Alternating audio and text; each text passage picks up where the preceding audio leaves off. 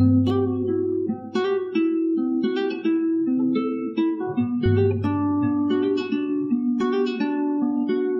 everybody. Welcome to Documentary Talk. My name is Don Payne. This is episode 2. Today we'll be discussing the documentary Rubble Kings by director Shane Nicholson. This documentary is about the 1970s street gangs in the Bronx in New York City and eventually how it morphs into the beginning hip-hop scene. I'll be having the discussion once again with my good friend Juan Castro, and he'll be phoning in from Sacramento, California. And again, if you have anything, comments, suggestions, critique, please don't hesitate to contact us, docutalkpodcast@gmail.com, or you can visit our blog, documentarytalkpodcast.wordpress.com, or you can join our Facebook page, Documentary Talk.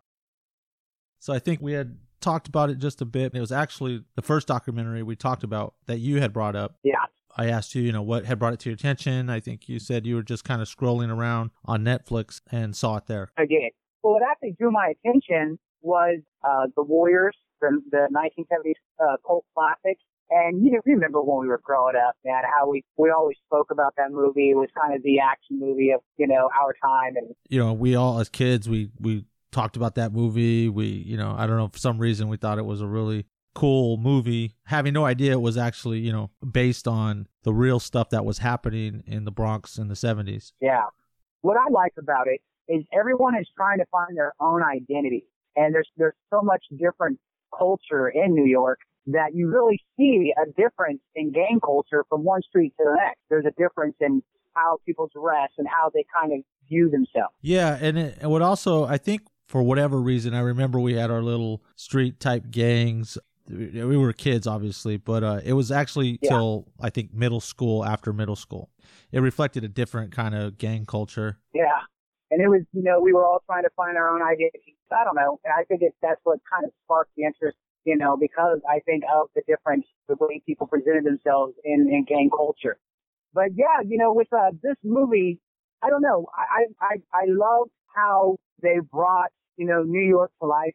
And really what New York basically, I mean, when you look at New York, it has its own character in itself.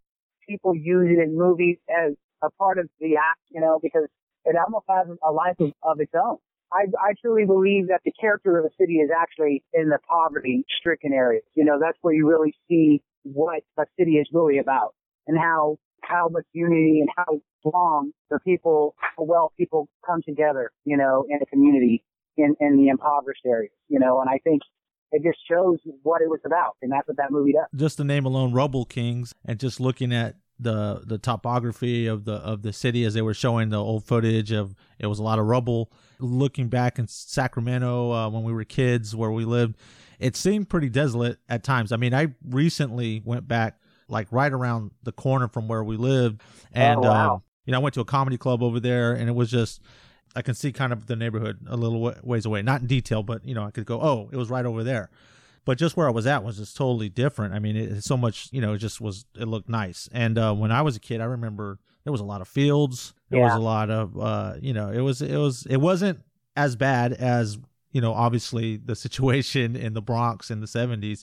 But it just kind of brought to mind how there was a lot of stuff that was laying around and it wasn't in very good condition, all that area. So, it looked a lot different now. Yeah, it really does. I mean, where we did a lot of our, just stuff that we hung out and did, and just all kinds of different things. We used to do some crazy stuff. Yeah, so, I remember there was upside down cars out there we'd crawl through and all kinds of stuff. Yeah, I remember that too, man. Yeah, a lot of people used to throw their trash out in the field. It's a lot cheaper than going to the dump. And so, you get a lot of contractors who don't want to spend $5 on, get toss their trash. And you still have that. I just think it's, now with all the cameras and video footage, I thought the thing about, how they brought that city to life, through just kind of seeing it, how we viewed our own city, seeing it through the eyes of kids who are, struggling to survive the way we did, and just having the same kind of common problems and faces, a lot of single parents, and there were a lot of gangs. And then you kind of see how it happened. Yeah. And we saw this beautiful portrait in Hollywood of New York and how it looked before the 70s and how they, brought in and they wanted to bring in a new freeway and it went right through the Bronx. And that's where we started seeing a lot of, because they still did a lot of filming. And I mean, New York was basically, a lot of filming was done there in the 50s and 60s and 70s. And in the 70s, it changed a lot. And what we saw on the silver screen. Yeah. And there was a lot of rubble, I remember. And I see it just looked dirtier. And you just see how trashy things are. A lot of those movies that came from the 70s and the New York-based movies, I mean, like Mean Streets, a lot of those movies had that gritty look, and New York in general looked more dirty and more gritty and more hardcore when you look at a lot of those movies that came from that time period. And I think there was an explanation with the movie Rebel Kings. We kind of get an explanation why that all took place, building that freeway. And they went right through the Bronx and really made a lot of folks who lived there move. And then, they started demolishing all these homes because there was so much poverty there. Even those who owned the slumlords, weren't getting the money that they used to get, and they thought it better if they were just to set the building on fire and, use the insurance money. And I guess, there was a lot of even more condemned buildings because of that. Something that I think that's going on in Detroit right now. Right. You think of Detroit before, it used to be a nice, lean, with a really strong middle class. But now, you see a city really just decaying. Now, some of the footage that comes out of Detroit, and I can't remember, I think there's a documentary that I watched that covered Detroit now, in today's time, and it's horrific. Yeah. I mean, they're, just huge abandoned buildings it's just really bad and sad. Yeah. That, that city is just left to rot. Exactly. So you see that, and then you saw that in, a city or even a state not care about, when you show the people that you care about the impoverished, that you care about the poverty-stricken, then there's more pride and dignity that you're going to get out of that city and out of the population. It just seemed like, you don't care, well, we don't care. And that was the kind of attitude that started to come out from the streets. Yeah, and they interviewed, I think it was the former mayor, and he was talking about how at that time New York was in debt, and they didn't have a lot of money. And as, that project came in to build that freeway right through the Bronx, and the middle class moved out, and all that was left were, he said, the people that had the most need, for programs and things like that, they didn't have, so they just left them there. And then they're like, okay, so they're in this environment now that's been totally decayed. And they're saying, okay, well, the one thing we can do is take, is like say, this is our street. So if you're going to come in here, we're going to make sure that you understand that this belongs to us, basically. And even the police were afraid to go into those areas at that time. Yeah, that's crazy. I guess there were murders that weren't even solved, and I mean, you wouldn't think of that today. But back then, there were just unsolved murders. People laying in the streets and they would just be sitting there, and it was almost like, you didn't even have, there was no authority, and the only authority was the gang. Right. You started having the gangs really become the family, because by that time, drugs started becoming a big part of everyday life. Right. And, when you start having drugs become a part of everyday life and family situations, that family's not going to stick together. And, you had really hard drugs hitting that society. You have nothing else. You wake up to rubble. You look outside and it's just trash. And so it's just a depressing sight when you don't have someone mentally strong to kind of show you how to deal with these kind of situations. And I think that's probably what happened, is just like what I see today, you have a whole generation of fatherless children. Not a lot of people who want to stand up to the plate and kind of take on that responsibility. And I blame my own faith, a lot of those in my own religion, for this kind of situation, because we are people. So we're going to make mistakes, and we're going to make large ones because we make these mistakes together as a people. And we'll talk. I got off track again. No, that's fine. It's, sometimes it's that's the best stuff. But in any case, I want to talk a little bit about the characters in the movie. I mean, I say characters, but since we're talking a documentary, I mean, I want to talk a little bit about the real life individuals that were in the movie that were talked about. So they talked about Benji, and also I think his nickname was Yellow Benji. Okay, yeah. And he was kind of the spokesperson for the primary gang that they focused on, which was the Ghetto Brothers. also I think he was the president, but he was Karate Charlie. Right, yeah. So, Karate Charlie was the president, and he was also the one more inclined to go to battle. Yeah. Obviously, with the name Karate Charlie, you would think he would be. So he would, and they had an interesting dynamic. They made an interesting team because Benji was kind of the one that would talk about the broader social context, and I think he might have been back then the only one really doing that, as far as in that Bronx at that time and amongst those gangs. And then Karate Charlie was the one that was the more, hard-edged person. And so you had this interesting combination, and the fact that they became friends and led this gang, the Ghetto Brothers, and the fact that you had Benji, who he was thinking about long-term survival as far as like everyone figuring out how to make things better in their environment. Yeah. And Karate Charlie was necessary when they had, he was training the Ghetto Brothers in self-defense. He was an ex-military person, ex-Marine.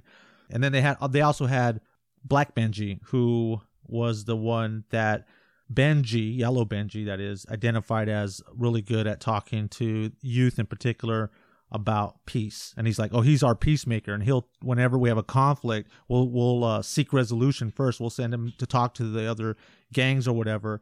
And also is a good role model for youth because he had a really, I guess, effective way of communicating peace.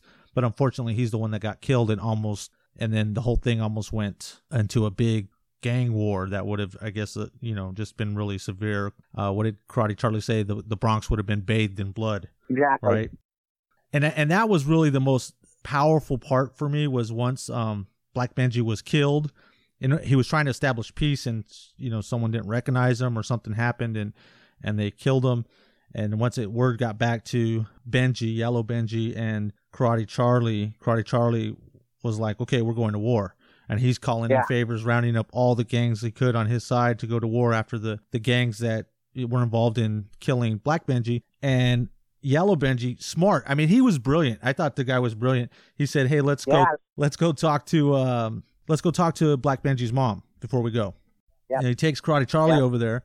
And that was so powerful. Karate Charlie's talking now as an old man about, I went in there proud of myself and we're going to, get revenge for Benji. And he goes, and she just looked at me and said, Charlie, my son died for peace. And then that just, and his expression and just the way it deflated his ego and everything about what he was ready to do. That was powerful. That was powerful. And it was the fact that, and I'm not trying to change this over to religion again, but, it kind of reflects when you look at, Christ being murdered and his innocence being, murdered for nothing, and yet it actually transformed the world. And then Black Benji, or, the peace ambassador, his blood was spilt for peace, and it transformed the community. And actually, if we look at it, transformed the world, because hip hop is a big part of our culture today, and it transforms the world. And it started from all, hip hop originated out of, the Bronx. The Bronx, yeah. And that's interesting, that connection. Yeah. I had no idea. And I was like, the connection between hip hop and these 1970 gangs in the Bronx and how it developed from those gangs and their resolution, that peace resolution after the death of the peace ambassador, Black Benji, how it developed in the fact that Benji, Yellow Benji, the leader, had this band and what started him, had that huge meeting, which was basically in The Warriors. Yeah. The movie The Warriors had that huge meeting inviting all the gangs. And that was also very powerful because he said he knew who the people were that had killed his peace ambassador, and they were sitting up there. And then they had actual footage, and you can see them just sweating because they thought they were going to get whacked. Yeah. And he's talking, and there's footage of him talking, basically saying, enough is enough, and we need to stop this. And all the gangs are there, and they established, everybody signs this peace resolution. And then he smartly starts inviting them to parties where they're playing music and asking them to bring their musical instruments and be involved. And then you had the DJs, and then you had, I think they even had African Bambaataa in the documentary, and all these hip hop pioneers start having these parties and people coming and they're dancing instead of fighting. And even though they had, hip hop with early breakdancing and pop, it's kind of like battling each other. But instead of fighting, they're doing it in dance. Yes. And they competed in a form of, there was a form of entertainment that they were able to get the attention of the masses. See, they got the attention through intimidation before, but then they learned how to get the attention by entertainment. And that, you enjoy that more. When you can make someone laugh and gain their attention in comparison to intimidation is power. And women are attracted to power, but it gets old quick. But you can never stop making someone laugh. And they enjoy that every time. Exactly. Yeah.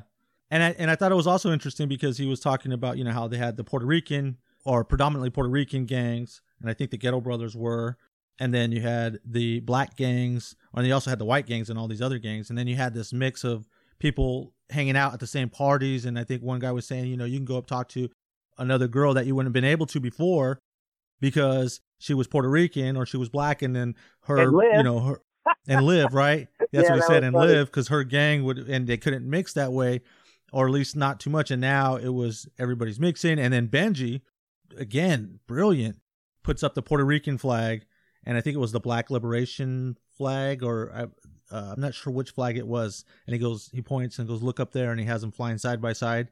And he's like, we are one people, and it's just like, this guy was thinking on a whole nother level. Dude, he reminds me of you. I mean, he does. Oh, I just know he did. He totally did. That was you growing up, man. You just had you had a level head. You know what I mean? And he was speaking on another level. That was beyond his was beyond the level head. He was not just level headed. He was, well, I remember when I went out there to see you just one time, and you were talking about how there was a little gang war going on at the Merced, and that you had actually brokered the peace. And that, of course, it's on a smaller scale, but it doesn't mean it's a smaller thing. You know what I mean? It's still a very big thing because they were pretty violent. Just because you're in a smaller city doesn't mean these guys don't get violent. And they did, during that time. I don't recall that specifically, but I mean, I did strive to have people get along because it was safer in the long run, right? Yeah. Yeah. I was thinking mostly about safety. It's funny because it doesn't matter how big the town is. As a matter of fact, I think sometimes it can be scarier and, when it's a smaller town because you know where that person lives. Mm. In a larger place, you can kind of hide. But in a smaller town, you can't hide. And people are always trying to prove their mettle, prove their worth. And it doesn't matter in a small town or in a bigger town. It's just as dangerous anywhere, So, and I remember you talking about how you were broke, kind of getting a piece taken care of there in that time. And because I remember this is where I think I met your wife. I don't know. I don't remember that, but I don't think it was her. So okay. Yeah, but anyway, this guy though, what he was doing was amazing, and I just thought, man, what a great well, not untold, but I certainly wasn't aware of it, and its connection to hip hop and the way the Bronx was, and the Bronx, even all the way over here on the West Coast, you hear about a reputation, and I was a big fan of like KRS-One, Boogie Down Productions, which they had this song, The South Bronx, and how hip hop started there and all this stuff. And they're always talking about how tough it was, Yeah. And then you had New York tough. Yeah. And then you had Bronx tough, right? Which is like the hardcore. And just to watch this documentary about these gangs and how that actually, it was really bad. And I can imagine, like, they were talking about guns were starting to come in a little later. So they had bats, knives, and all this stuff. I mean, obviously nothing pretty. They were carving each other up and everything else and people getting killed. But if that situation had been the guns and stuff and had come in, and I think drugs also had come in earlier on, I can just imagine the death toll that would have taken place. But luckily, because of the Ghetto Brothers and Benji and Karate Charlie and them working to try to get everybody socially conscious and get to that point where they had this crisis, and they utilized it instead of utilizing it to set off a huge war. They utilized it to say, okay, this is actually the best moment to establish peace. This message we've been trying to put across. We'll get everybody together and say, yes, that's it. Here's what we do going forward, and actually, really help their situation and led to hip hop, basically, right? Or at least definitely contributed. It did. You know what's funny is, remember how, I mean, the media, it was, the violence was so bad then. It was covered by the media like crazy. I mean, they were constantly, they actually had their own show, I think. Like, there was a show about gang life, you know, there in New York. And what was to me really interesting is when Black Benji died, and they were doing a news conference, and they were, you know, the media was expecting them to come out and say, we're going to go after them, and we're going to just bathe the walls in blood. And yet they said, no, we're going for peace. And how all the media just started to leave. He knew all. Yeah, he pointed it out, right? He used it. That was so smart. He pointed to all the people ready to go to war, and of course they didn't want to. Yeah. They're going to come out of this building, and they want to hear we're going to war. Everybody's already riled up and ready to go. So he de-escalates it by pointing to the fact that as soon as they said it wasn't going to happen, all the media started leaving. And he said, see, this is all they care about. All they care about is seeing us act like animals. And once we act like humans, then they're not interested. Let's not give them any satisfaction. Yeah. Let's not play to that. Yeah. You know, it's funny because these guys were wearing, okay, and see, I'm not a big communist fan, but they were wearing like red stars and stuff because back then, what's the name was really popular. There was a communist dude down in South America. Castro was popular, but there was a dude over in South America who was trying to make some headway down there and start like a communist, take over the country down there. One of them, I can't remember, Brazil maybe. And they caught him, but he was really popular here in the States. And Che Guevara? Yes. Yeah, Yes. And so I remember seeing some red stars on there, like they were wearing, they would wear those berets with a red star. And that was, I think he kind of made that popular. But I can see the appeal towards the youth in that regard, especially poor, impoverished youth, because you see unity in it. You see them, everyone bringing their resources together to work together for one common goal. And that's what that represents. That's why I believe in socialism. But I also believe you need to be practical and have capitalism that works together. Because those two things, America has proved it, that those two things can coexist. You know, you need. Well, we are a hybrid system, even though people don't often think of it that way or like to admit it. Yeah. We're a hybrid system. You know, we're capitalists in some sense and socialists in another. Exactly. And so, you know, it was kind of interesting how these kids like Benji, I think he actually was, I'm not sure if it was him or it was Karate started wearing that beret, but I do believe that they believed in, you know, that kind of socialism, because when you are broke, everyone has to work together. And Benji was talking about anti-establishment, you know, like the real enemy is the system that's keeping us down, and that's very much in line with, you know, some socialist or communist thought. And then said, you know, we were an imperialist and we were a capitalist, and well, we are, but we're not. That's not just what we are as a society. Yeah, but it was an interesting identity too, though, because they were also mixing it. I mean, they were talking about some of it got sparked by the Hell's Angels. Yes. You know, so some of the symbolism came from them, and the riding of motorcycles and the leather jackets they wore. And you see black dudes, and this is what really trips me out. You saw black dudes. I mean, you know, you see some Mexican, but black dudes wearing swastikas on their arms. Yeah, you know, the whole ideology of Nazism is, you know, totally against black folks. But yet you see these guys, and what that proves is that when you're thinking in a violent manner, you worship violent tendencies, regardless of where they come from. Huh. You look at the German, just the Third Reich, that's what they called it, and how they were, you know, so violent and so wicked. Yeah, you know, it's just interesting how it's called for what it is. They look pretty wicked, you know, those biker gangs. Right. But yeah, that tripped me out too. Seeing these guys wearing Nazi gear, that's my gosh, man. And that's what a lot of the bikers did. Yeah, wearing Nazi stuff. Yeah, bikers wore that stuff, but I don't know. I mean, you might as well just wear a KKK or something.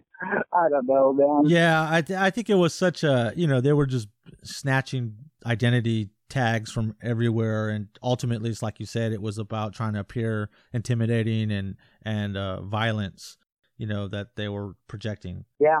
And it was some of the you know, I don't know which gangs were doing what. You know, they said like almost every street had a gang, you know, and it was like so many gangs in the Bronx.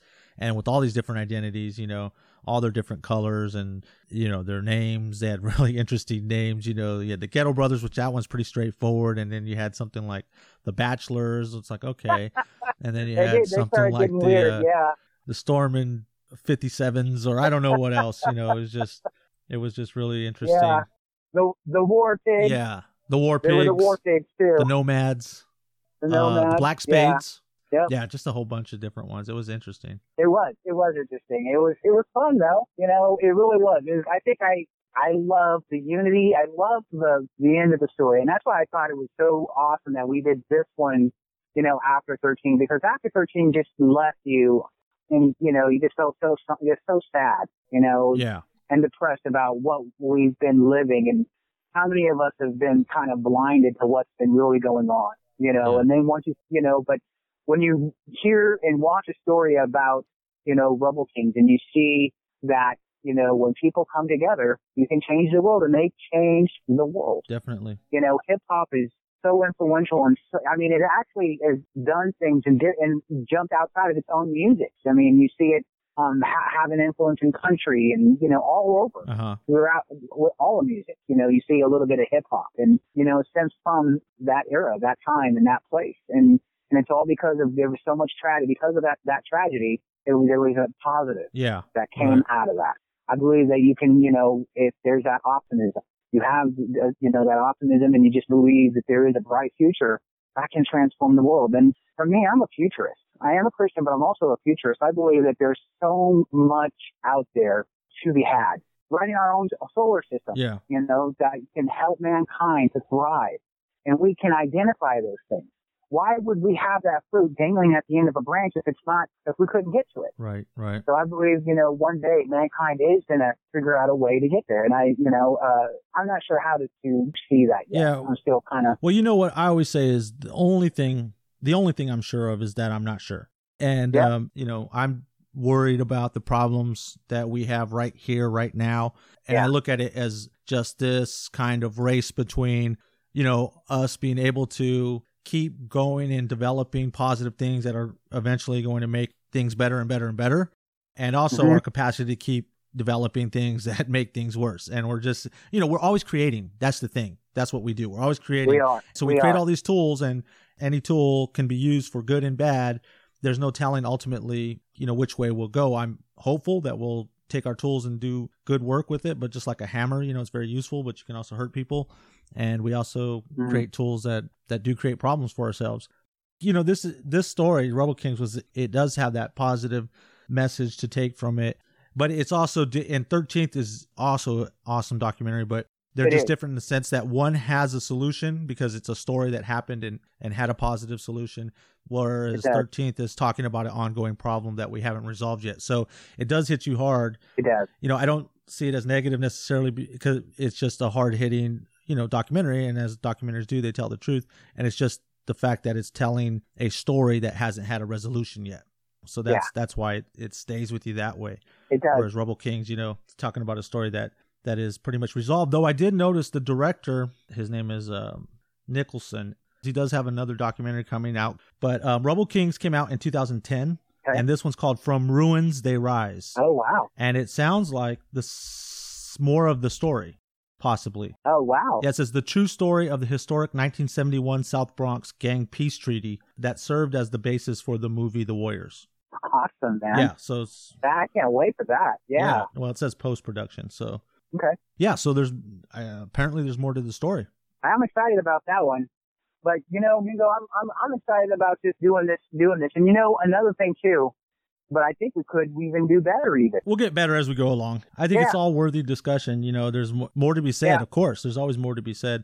We're having the discussion, and hopefully people listen, they get interested, they check it out. I think that documentaries are just such a great form of information. Yeah. It's just a form that, documentaries are great because they tell a story. I agree. And sometimes it's through someone's perspective, but it's just a great way to take in information and learn things in depth and in detail that you wouldn't otherwise. The hidden facts and all these interesting things, that you get to discover. And it has a visual format to it. Yeah.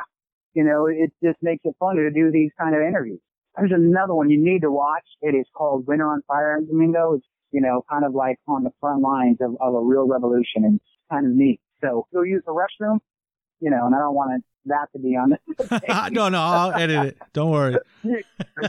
That'll be the intro. As soon as I start it, I'll put that first.